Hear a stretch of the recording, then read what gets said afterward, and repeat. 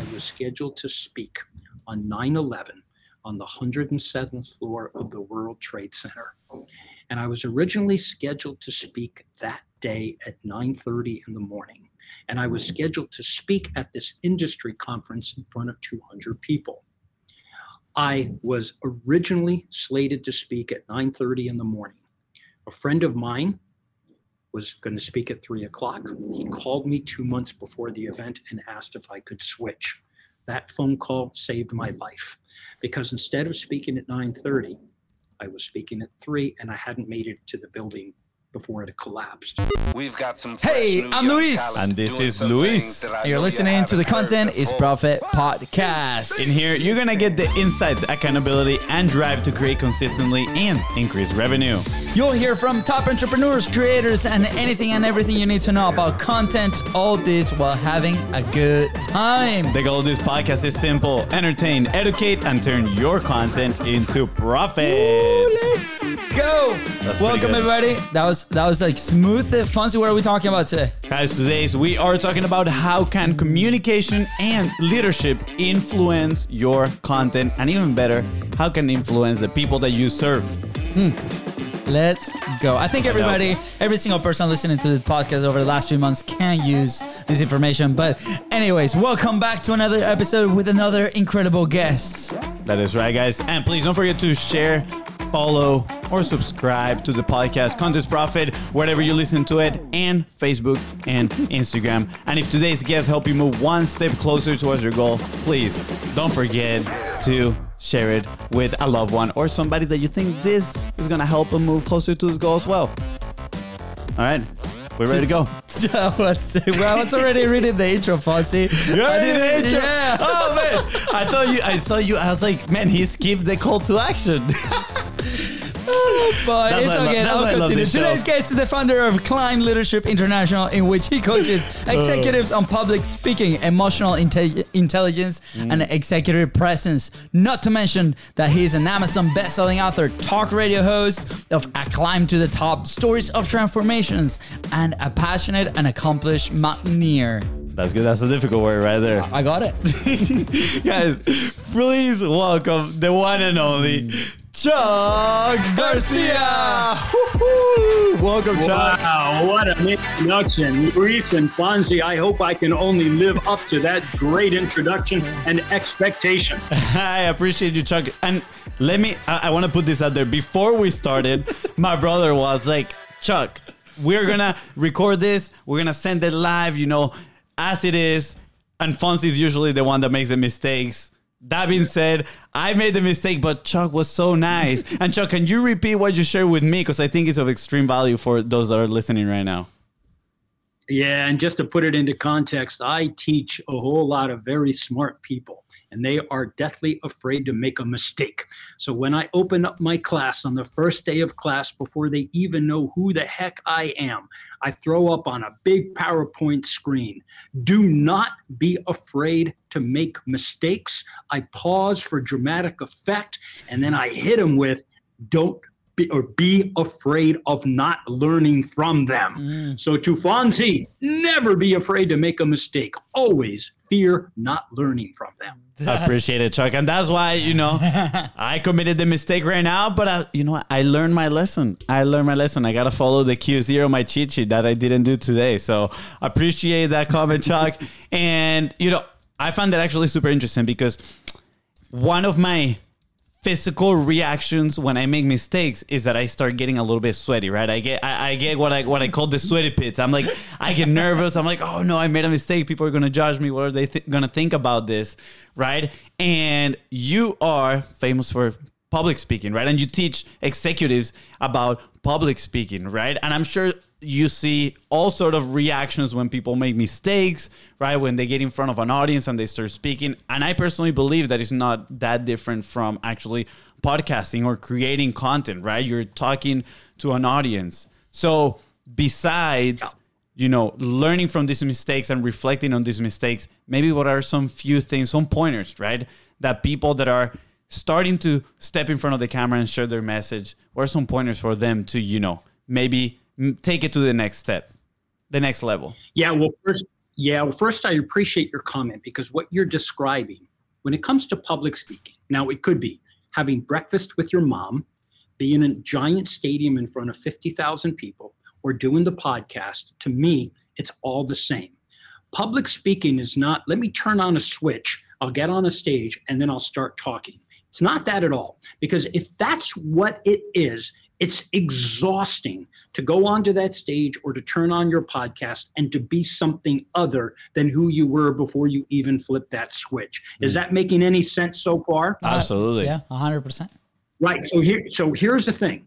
The thing that we are doing right now on this podcast, we are opening up our mouth, we are choosing words, and we are vocalizing externally what we expect people to hear. Where does this emanate? From the inside. And what happens on the inside? The inside is filled with fear and anxiety and love and hate and all kinds of things that get trapped inside the body. When we learn to communicate, what we're doing is we're taking all of those things inside of us and we are consciously choosing what's going to come out.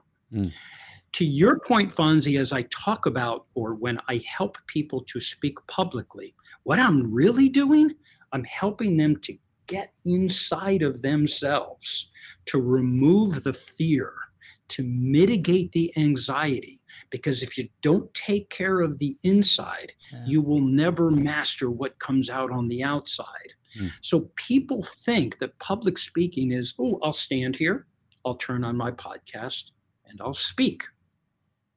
But what I did just now, I used something called the power of the pause. I allowed my body an extra 1 or 2 beats. So now we're thinking musicality. 1, 2, think about the rest in sheet music, or think about any time you've ever heard a refrain. It's what you don't hear that makes the tempo and the cadence so comprehensible. So when we speak, and I'm pausing here and I'm clipping my fingers, I'm allowing you as the host and as the listener to catch up to what I said to maximize absorption. Because when a lot of people, Luis and Fonzie, publicly speak, they think that they've got to speak 1,000,000 miles a minute, that there's somehow points for speed, yet it's completely the opposite. How do I move you to my cause? And the only way I'm going to do that is to find just the right juxtaposition of energy, the right words, and when it all comes out, ensuring that you understand and that you have a call to action. Because if I don't do that, no matter how eloquent I may be, I didn't achieve my mission. So the first learning outcome here, power of the pause. And what Mark Twain said, if you have nothing to say nothing. So often when I'm teaching people to publicly speak, a lot of the nerves and what you said about the body begins to react. And that's the connection between the heart and the mind. And the heart and the mind are often not in sync. They don't always talk to each other. So if the heart is screwed up and you try to get the mind out to come up with something eloquent, to something to bedazzle your audience, and your heart is confused, it's going to show up in the mind. And your mouthpiece is nothing more. Your mouth is the mouthpiece for the mind-body connection. So how's that for the first learning? That was amazing. I love it. It throws me back. Last year we were in Montana. We emceed an event for one of our podcast friends, George Bryant. And it was a great experience. It was the first time that we were there at the event. And we learned the hard way, the power of silence, right? We were trying to command the attention of this group of like 30 amazing, top level entrepreneurs, right? And it was silence what allowed us to like get the attention of the room. And we're big fans of music and pump it up, energy through the roof, but sometimes we need to bring that down. So I remember George came into the stage and he just like started lowering the volume of the music, and everybody kind of like calmed down. And it was such an enlightening moment, right, for us, because obviously we've for our platform, for our show, we try to create an experience that's different than anybody else, right? And you just experience that intro, and that's kind of what the style is. But at the same time, when you go into different environments, or maybe you're trying to portray like a different kind of content, different kind of energy to what's the objective, right? For them, it was a place where we needed to collect the energy because we were coming from an excitement moment to, hey, let's come back to learning, let's come back to this. And that all transfers. So I love it. Yeah. And thank you for sharing that, the very important move, because a lot of people, right, as business owners, we talk a lot about the business owner becoming, or the business in general, right, becoming a media side of things where they have to own their ideas, their IP, their publishing. Like how do they own their process? And this is part of it, right? Like if you don't have that talent, if you're not that person that kind of shares that message and knows how to share those ideas, it's going to be a little bit challenging, and this is part of it. So thank you for bringing it up to us. You're welcome. But what you're describing, Luis, and it's something that I wish we, as when we all grew up, we were taught this. And there's an old expression: life is a balance of letting go and letting in. But think about that word, balance. What you described, Luis, is you started off with very big, wow, music, a lot of energy. And then you begin to lower the volume. What are we doing? We're achieving the balance. We're always looking for the homeostasis between loud and soft, between big and small. Think about, this is a rhetorical technique called heighten the contrast. So anytime that we describe something, one of the ways we can do that, particularly if we speak in metaphor, I had something big and then I confronted something small. It was wide and it was narrow. The music was loud and it was soft. We're always trying to do that. And that's one of the techniques that I train speakers, that me as a speaker and as a host, I'm often on the other side where I'm on your side. What are we striving for? Yeah. Think about our health. We're striving for balance. Our marriages, what we do as parents, we try to teach our children to walk straight. And in order to do that, it's all balance. It's why God gave us 2 hands and 2 eyes and 2 legs. It's so that we strive to find the balance. Yep. And that we resist the impulse to use too much of our right hand and not enough of our left. And communication skills are no different. Yeah. We strive to find the balance between heart and mind, between voice, what we say, and what we hear. Everything that can be applied in this domain of communication comes back to balance, just as I'm doing right now. Love it. That's amazing, Chuck. I'm internalizing everything you said. I'm taking a few notes, and I'm definitely going to come back and listen to this again, so I can, cement it in my brain. But I was watching one of your videos, and you talk about your 10 commandments, and I think one of the first ones was, and I have it actually here, the primacy and recency effect. You were talking about that. And now you sharing this lesson at the very beginning, it is actually making me reconsider some of our frameworks on how we run the podcast, because we usually start with the backstory of the guest. We actually ask them about their story. But with you, we just started with a lesson, right? What is something that somebody can implement? And I truly believe that if they stop listening right now, if they just listen for 10, 15 minutes, they're going to have something actionable, and they're going to find a lot of value on today's episode, right? And I think that's what you mean by the primacy effect. They remember usually what they listen at the very beginning, right? And I think they also remember what they listen to at the very end. But that being said, I want to get to know you a little bit more, and I want the audience to get to know you a little bit more. So why don't you share a little bit now of your backstory? How did you get to become a public speaker, and how did you get to come up with all these frameworks and lessons and knowledge that you now possess? Yeah, well, thank you very much. And for context, what you were introducing was the 10 Commandments of Great Communicators. That's articulated in my book called A Climb to the Top. And the reason the book is called A Climb to the Top is because I accidentally, or at least by circumstance, became a mountaineer. And that was 20 years ago, because I was scheduled to speak on 9/11 on the 107th floor of the World Trade Center. And I was originally scheduled to speak that day at 9:30 in the morning. The 107th floor of the World Trade Center had an event space. It was a restaurant called Windows of the World. And it's this beautiful place that has these conferences. And I was scheduled to speak at this industry conference in front of 200 people. I was originally slated to speak at 9:30 in the morning. A friend of mine was going to speak at 3 o'clock. He called me 2 months before the event and asked if I could switch. That phone call saved my life because instead of speaking at 9:30, I was speaking at 3 and I hadn't made it to the building before it had collapsed. I say that because part of my backstory is a series of events that occurred that helped shape the guy that I became. And that was one of them. And I'll explain a little bit later why. But going back to other moments, there were two other incredible, important moments in my life. One, my parents are from Rio de Janeiro, Brazil. And a year before I was born, my father was hired to move to the United States to teach linguistics at the United States Military Academy in West Point. So that event, my father accepting a position even before I was born and bred in the United States under parents that spoke Portuguese to each other. My father lived in Argentina for 5 years, so he spoke Spanish, and his father was German, not a Garcia by birth. So I grew up the product of a linguistic father. My mother was a pianist, so I grew up to the sounds of Bach, Beethoven, and Mozart.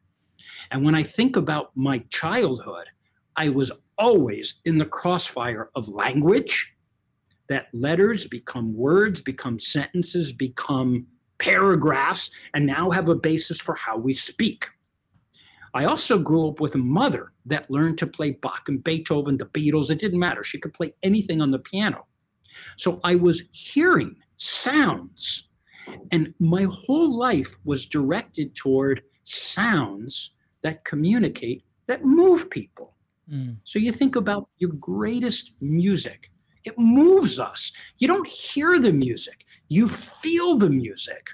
So as I emerged in my career, I began to see communication skills like music. There was a technical aspect that you're trying to communicate, but the best speakers move people to feel something. And then if you can get them to feel something and you provide a sufficient call to action, like the great Martin Luther King. Everybody else had a plan. King had a dream. And when he communicated that dream, we felt it. And it moved us to want to become part of that dream. And I think, Fonzie and Luis, I think about as I emerged in my backstory, I just had the influence of language, of music, of orators, of these wonderful communication techniques, be in words or symbols on a sheet music. Yeah. Oh my God, listen to all of this that we have the ability to be able to internalize and then use as a device. Who knew? So I think growing up, my story was very much rooted in, I had wonderful parents that were devoted to the education of my brothers and I.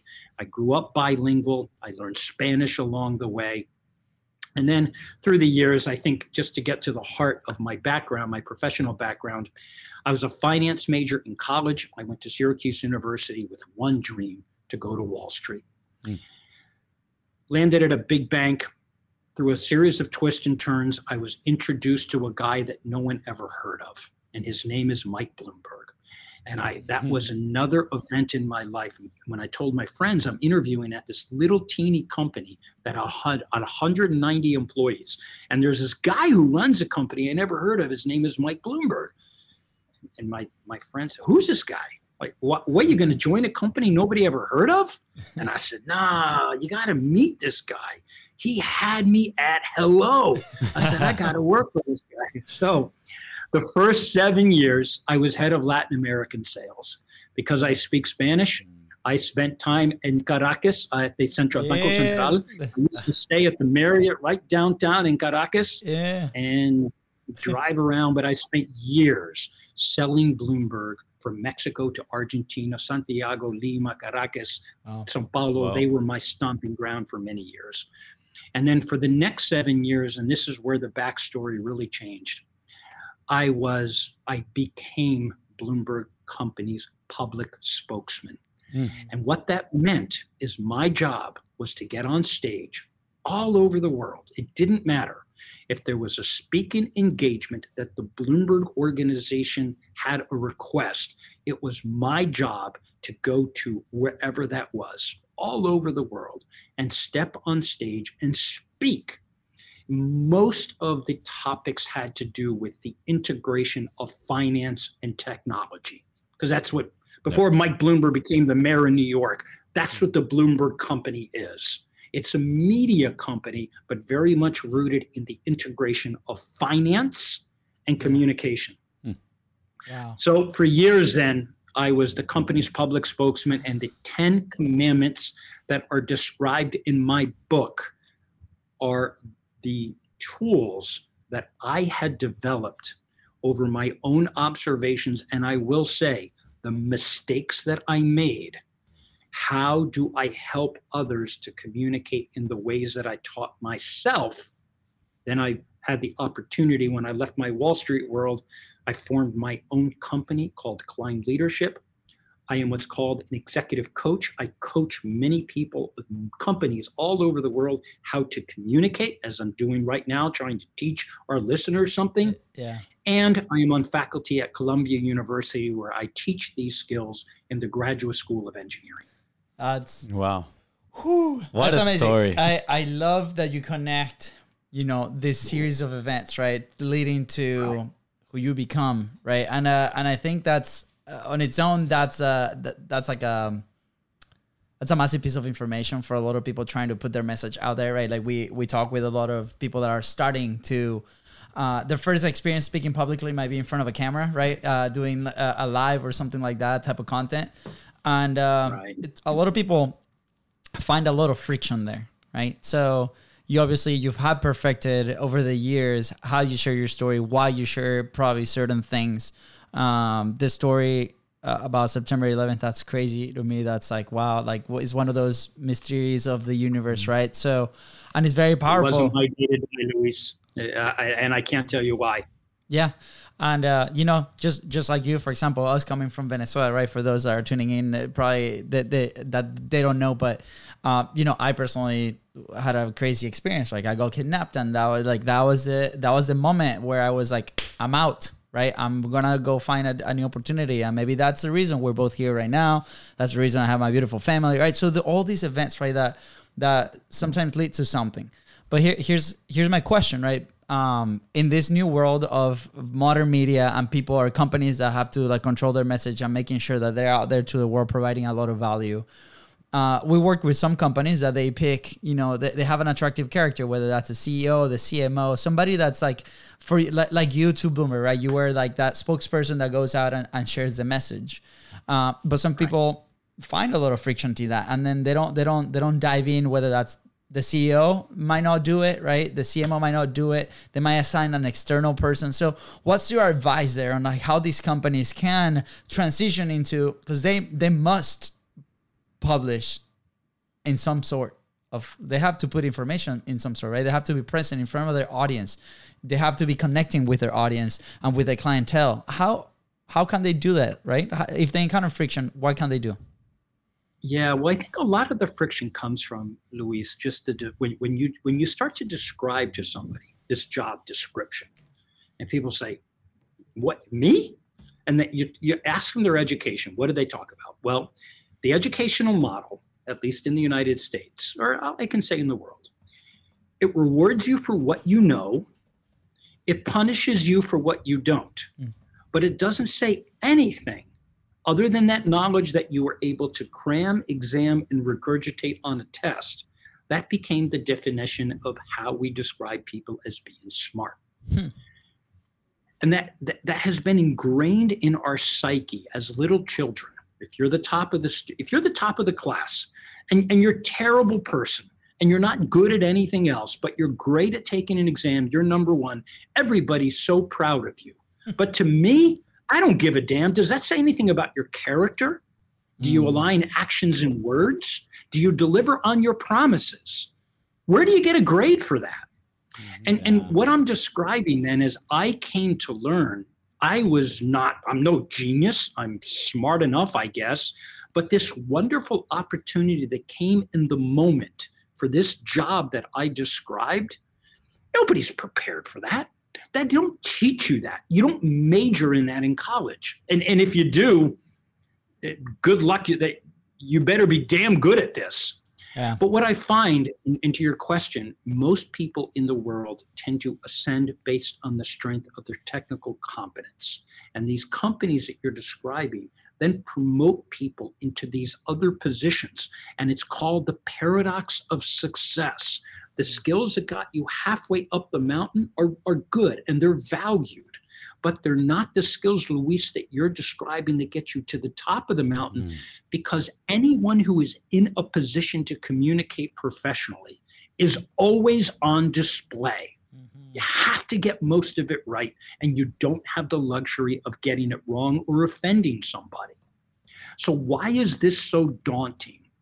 Because the model that led us to believe that we're so smart had a grade, an SAT score, or some other measure of your brilliance. When you are taught to communicate, nobody's measuring it. They're telling you, oh, you're pretty good at this. Oh, he's very compelling. Great speaker. I don't have a grade. I don't have anything to compare it to. Yeah. So why is it so daunting? And I think that many of these companies, my recommendation to them, because I teach it so many of them, if you have someone who is good at what they do, they are credible, they are respected, and they are trusted. Invest in them to help develop the communication skills that helps you as a company differentiate through that spokesman. Because most companies, they all do the same thing. Who differentiates them? The individual who can speak with power, precision, and move people to inspire them, to persuade them. That's the main thing. And then to provoke change. So think about these three words, Luis: inspire, persuade, provoke. Isn't that what we're all trying to do? Yeah. Yep.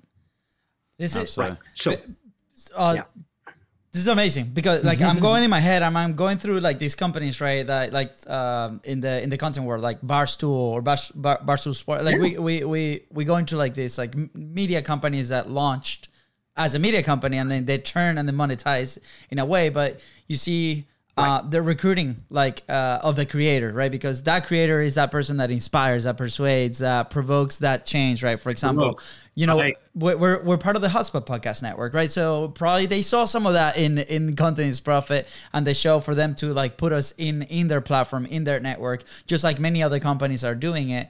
And I think people listening right now, I love this because it shows a roadmap, right? Maybe you have somebody internal that you can develop, right? But that might take some time.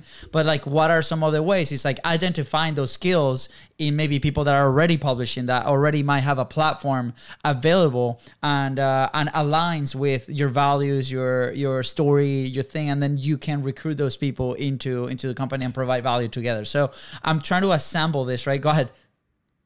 I want to make another point, though, and I think this is probably the point that requires a note of emphasis. When people go out to launch in their careers, they're highly motivated to get the technical aspect right.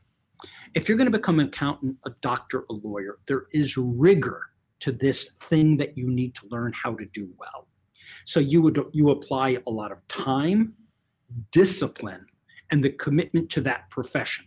Okay, cool. My best friend's a doctor. I remember he was taking his boards, all these exams. He was great. And he applied a discipline and a rigor to becoming a doctor. When it comes to professional communication, though, to those companies, once they identify them, the same level of commitment, of rigor, of conviction to the really great speakers of the world. They are not an accident. Let me repeat that. They are not there accidentally. It was strategic and intentional to learn the rigor of what I describe in my book, A Climb to the Top.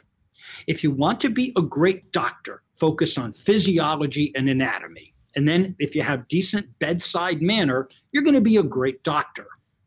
If you want to communicate, to move people to your cause, same thing, commit, whether it's my book, there's no lack of books, courses, all kinds of ways. But those, Luis, that take for granted that, I'll just get up on stage and I'll wing it. No way, no how. This should be treated with the same level of conviction as if you were walking into the operating room to operate on my kid. You better be damn good at what you do. It's the same if you're going to step on a stage or host a podcast. You think you're going to wing it? You are rife for failure. So let me just summarize here. To everybody, take a deep breath. Think about if you were to step onto any platform that requires you to communicate, take a moment and think about what you're actually doing. You're moving people to your cause. That's great. But what you're really doing is... Oh, no. Did we just cut off? Buy something. So Amazon works very hard to get to your heart. They want to provoke a change in buy-in decision. People buy on emotion and support their decision with logic. So what do we need to do to get them to buy me? Right there. Speak to the heart. Forget all the mind stuff. I don't give a damn where you went to college, how smart you are. Don't care. We are redefining what it means to be smart. In order to do that, we first think about the heart. We feel. Get people to feel what you feel first. Second, then you appeal to their mind. Certain facts and logic, that's all good. We in society have the order backwards. And in order to get to the heart, find like you guys are extraordinary communicators. You guys are really good at it. I want to be a part of that world. If you didn't have the emotion, the music, the colors, your beautiful background, I would say you're just like any other podcaster. What's the big deal? But you're not. So you guys practice this. Let me state, well done. Thank you. Thank you. Appreciate it. Yeah, it's been exactly 328 times. Exactly. Yeah. Yeah. I actually had written a question earlier, and it was, what is the role of practice on public speaking? And I think you just addressed it perfectly, right? And you think Aaron hit 61 homers for lack of practice? Yep. No, we don't watch Aaron Judge practice, but we can assume that when he's not on TV or we're not in the stadium, what is he doing? He's learning to hit a curve. He's learning to hit a changeup. All great hitters, great pitchers. What are they doing when they're not on the mound? They have their mental toolkit. Yep. Yeah. All of this, all the things that happen when no one's looking, public speaking is like athletics. It only matters when you're on the field. There was a game last night. Oh my God, the Kansas City Mahomes, that guy is awesome. You watch that guy operate. What the heck is he doing when he's not on the field? Yeah. Public speaking is no different. Yeah. Absolutely. I see it as a sport now. Kind of like we grew up playing soccer, right? And it's the same. It's the same premise. I mean, you are practicing 90% of the time, and then the small window of opportunity that you get in a game, that's where you get to finally see the product of all that practice and all that hard work that you put on before. Yeah. There's also another important part here, Fonzie, and I think it's a good metaphor of the soccer player. Think about, let's assume that all the people on the soccer field are equally competent. Okay, the game is tied and you get 5 kicks into the goal. Let's just assume everybody can kick, because all your life, all you've ever done was take the ball at 20 yards in front of the goal and kick it in. Okay, now you got a goalie in front of you. How are you going to kick that thing into the net? It's not that one person is better at kicking than the other. The person that you want them to be calm under the weight of enormous pressure. They all kick the ball equally well, but that's not the guy you want kicking the penalty kick. You want the guy who is calm, controlled, has the mindset of how to operate optimally under pressure. And that's public speaking. I can teach anyone the power of the pause. I can teach the primacy effect, but what I'm really teaching you, it's this thing called grace under fire. Think about, who do you want kicking the penalty kick? If they're all equally competent, you only get one choice. Who's that guy going to be? The one who can stay calm internally, no different in public speaking. The one who is calm on the stage, it integrates calm with energy and enthusiasm and technical competence. Think about those three corners: energy, enthusiasm, technical competence. Love what I do, really good at it, calm under pressure. Who's teaching these skills? Me, no one else. And I wish someone had taught me that. Let's go. How do you practice that grace under pressure? Because when you're practicing, and I'm going to go again back to sport, right? When you're practicing, you don't have 90,000 fans looking at you kick the penalty, right? You're not under the pressure of playing in the World Cup final. Or you might not even have the goalkeeper right in front of you, right? So these are like different layers of pressure that come under. And I'm guessing when you're practicing public speaking, you might not have thousands of people right in front of you at that time. So how do you practice that grace under pressure? That's a very good point, because what I'm describing is when we teach what I came to learn over 8 years of teaching people. I knew how to do this because I learned to develop my own skills. But when I started to teach, it was a revelation, because everyone had different fears, and everyone, I was teaching them to speak, but that doesn't mean they were a good speaker. So what I found out, Fonzie, is when I started to teach a subject called emotional intelligence, it's helping people to use the techniques that the athletes use to stay calm under the weight of pressure. And when you teach grace under fire, because this has to come before you kick the penalty kick, what do you see that the guys who kick the ball do? Look intently at what they're doing when the camera's on them before the referee gives them the ball. My guess is they have put their mind and body in a particular state. They have breathed like we do when we're doing yoga, or just if a batter ready to take a fastball at 100 miles an hour. He is breathing, or she is breathing, to take control of my body, because I first have to get my body in control if I expect my mind to do what I need to do to kick the ball. So, Fonzie, what I'm describing are not only breathing techniques, but visualization techniques. In my mind, I have already kicked that ball into the goal. That's before 100,000 screaming Venezuelans are yelling at me to make sure I score, because that changes. It rattles your brain when 100,000 fans have an expectation you better kick the ball into the net. So what do? It's not about the kick. That kick's already been determined. It's been determined in the mind. So we slow it down. We freeze the whole world. Nothing exists right now but me and that ball. There is no one. You can close your eyes. You can blink. The mind has an incredible capacity to visualize the future. So this is how we do it. Calm, breathe. All that energy is focused in one place, only one. That's my mind to my foot to the ball. Calm, quiet, nice and easy. All those screaming fans, they don't even exist. I don't hear them. I don't hear the coach on the side. Right now, it's just you and me. 2 seconds later, that ball's in the goal. Let's go. And the 100,000 screams of joy.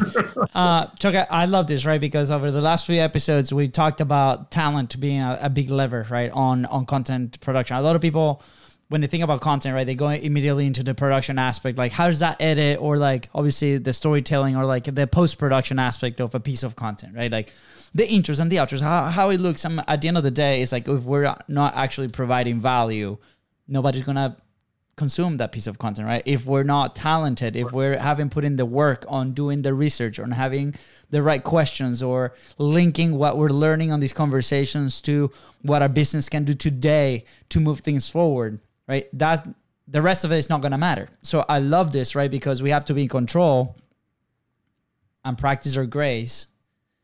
That's good. To create. I heard right? the pause. Yeah.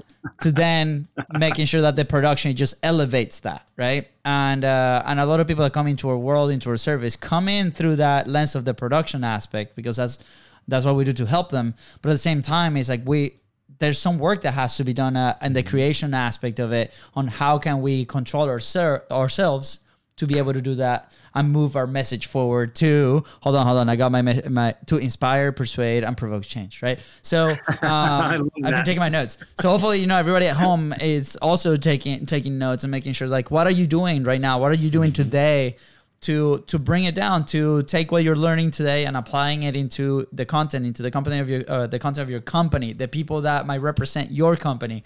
How are you actually applying this? So, Chucky, it's been so awesome. We have a question for you that we love to ask at the end of every episode. It's like, where will you be if you never started publishing? We know you have a book, right? And we're going to put it right on the notes as well for them to go check it out. But where will you be if you never published or started public speaking?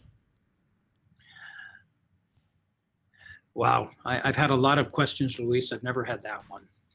I don't think I would be anywhere else. I think the book was my tool to be able to help the people that I have a responsibility to teach, to use it as a reference. And I don't expect when people read my book, you don't have to speak like me. I'm not trying to create a bunch of mini-me's. But Luis Infanzi, I am a very blessed individual, because every day I get to go to work in the service of someone else's success. I've already done mine. And what drives me now is every day I can help someone to get a little bit better at this thing, which is the juxtaposition of public speaking and emotional intelligence. So the book was written long after I didn't die on 9/11. The book is a mechanism that allows me, it's good branding certainly for me, but it's my body of work that allows me to share how to help others to achieve their level of success. But also, I am a mountaineer. On 9/11, exactly 1 year later, throughout the course of that year, I made a conscious decision that I was going to change my life, that I no longer going to do what I did on Wall Street. At some point, I'm going to go to work and help other people. And mountaineering then became the metaphor for how to help people climb in their careers. The toolkit are the communications tools. So I very much relate the experience of mountaineering as a struggle of learning to weave and to bob and to zig and zag our way up these mountains. That's what careers are. That's what life is. Accepting the challenges. And Luis, even without the book, I'm the same guy. I was destined to do this. I am blessed and so fortunate. This is not an accident, though. This is strategic and intentional. I know why God put me on this planet, and I work every day to live up to whoever that force is up there, to live up to their expectation, because they gave me a gift, and I am damn well giving that gift back. Let's go. That is amazing. Studio clap. I love that, Chuck. Humble servant, guys. Chuck, we just came from a conference last week, and one of the speakers says something along the lines of, if you want people to believe, you need to show them that you believe as well. And that's what I've been feeling this whole conversation from you, is that you believe in public speaking, in emotional intelligence. You believe in what you preach, and not just what you preach, but what you do. And people, I'm sure on the other side, are feeling that same things, right? And going back to the primacy and recency effect, right? That they remember mostly the first thing and the last thing, right? But I also believe they remember more, not just what you shared, but how you made them feel, right? Those emotions that you're talking about. And the fact that you are transmitting that belief to them is extremely powerful. So thank you so much. I really appreciate it. Yeah. Well, thank you, Fonzie. It's about the authenticity. It's about being you. You can't fool people. People are too smart for that. But to me, to you guys, you live it, you breathe it. You don't even have to work hard at it. And I think that's all the stupid advice that people, if you only work a little bit harder, give me a break. That's the stupidest advice I've ever heard because it's not specific. It doesn't talk about how we feel. If you live it and you breathe it, good karma exists for a reason. The force is with us. Because if you transmit the force, nature transmits it right back. Yeah. If you transmit nothing, nature transmits nothing. It returns nothing. Yep. So let's, for us and to our listeners, what do we decide to bring to the world every day? Whatever you decide to emit to the world's going to emit it back. So make up your mind. What do you want the world to give to you? The world will only give what you are willing to contribute. And if you make up your mind to contribute to other people's health and success, they're going to give it right back to you. It's not that difficult. Oh, absolutely. So good. We often say it is simple, yet it's not easy. It's not easy, yeah. No, Steve Jobs, he coined that expression, simple but not easy. I agree. All this shit is hard. This is not, you just show up. Yep. It's like what you do. You make it look easy, but you built a foundation of competence. You've established a circle of competence, and then you establish your circle of dignity. What is not negotiable in your circle? And then your third circle is your circle of trust. So think about competence, dignity, trust. This is our life. And whatever you put in those circles defines you. And everyone decides what do we put in that circle every day. Those are my circles every day.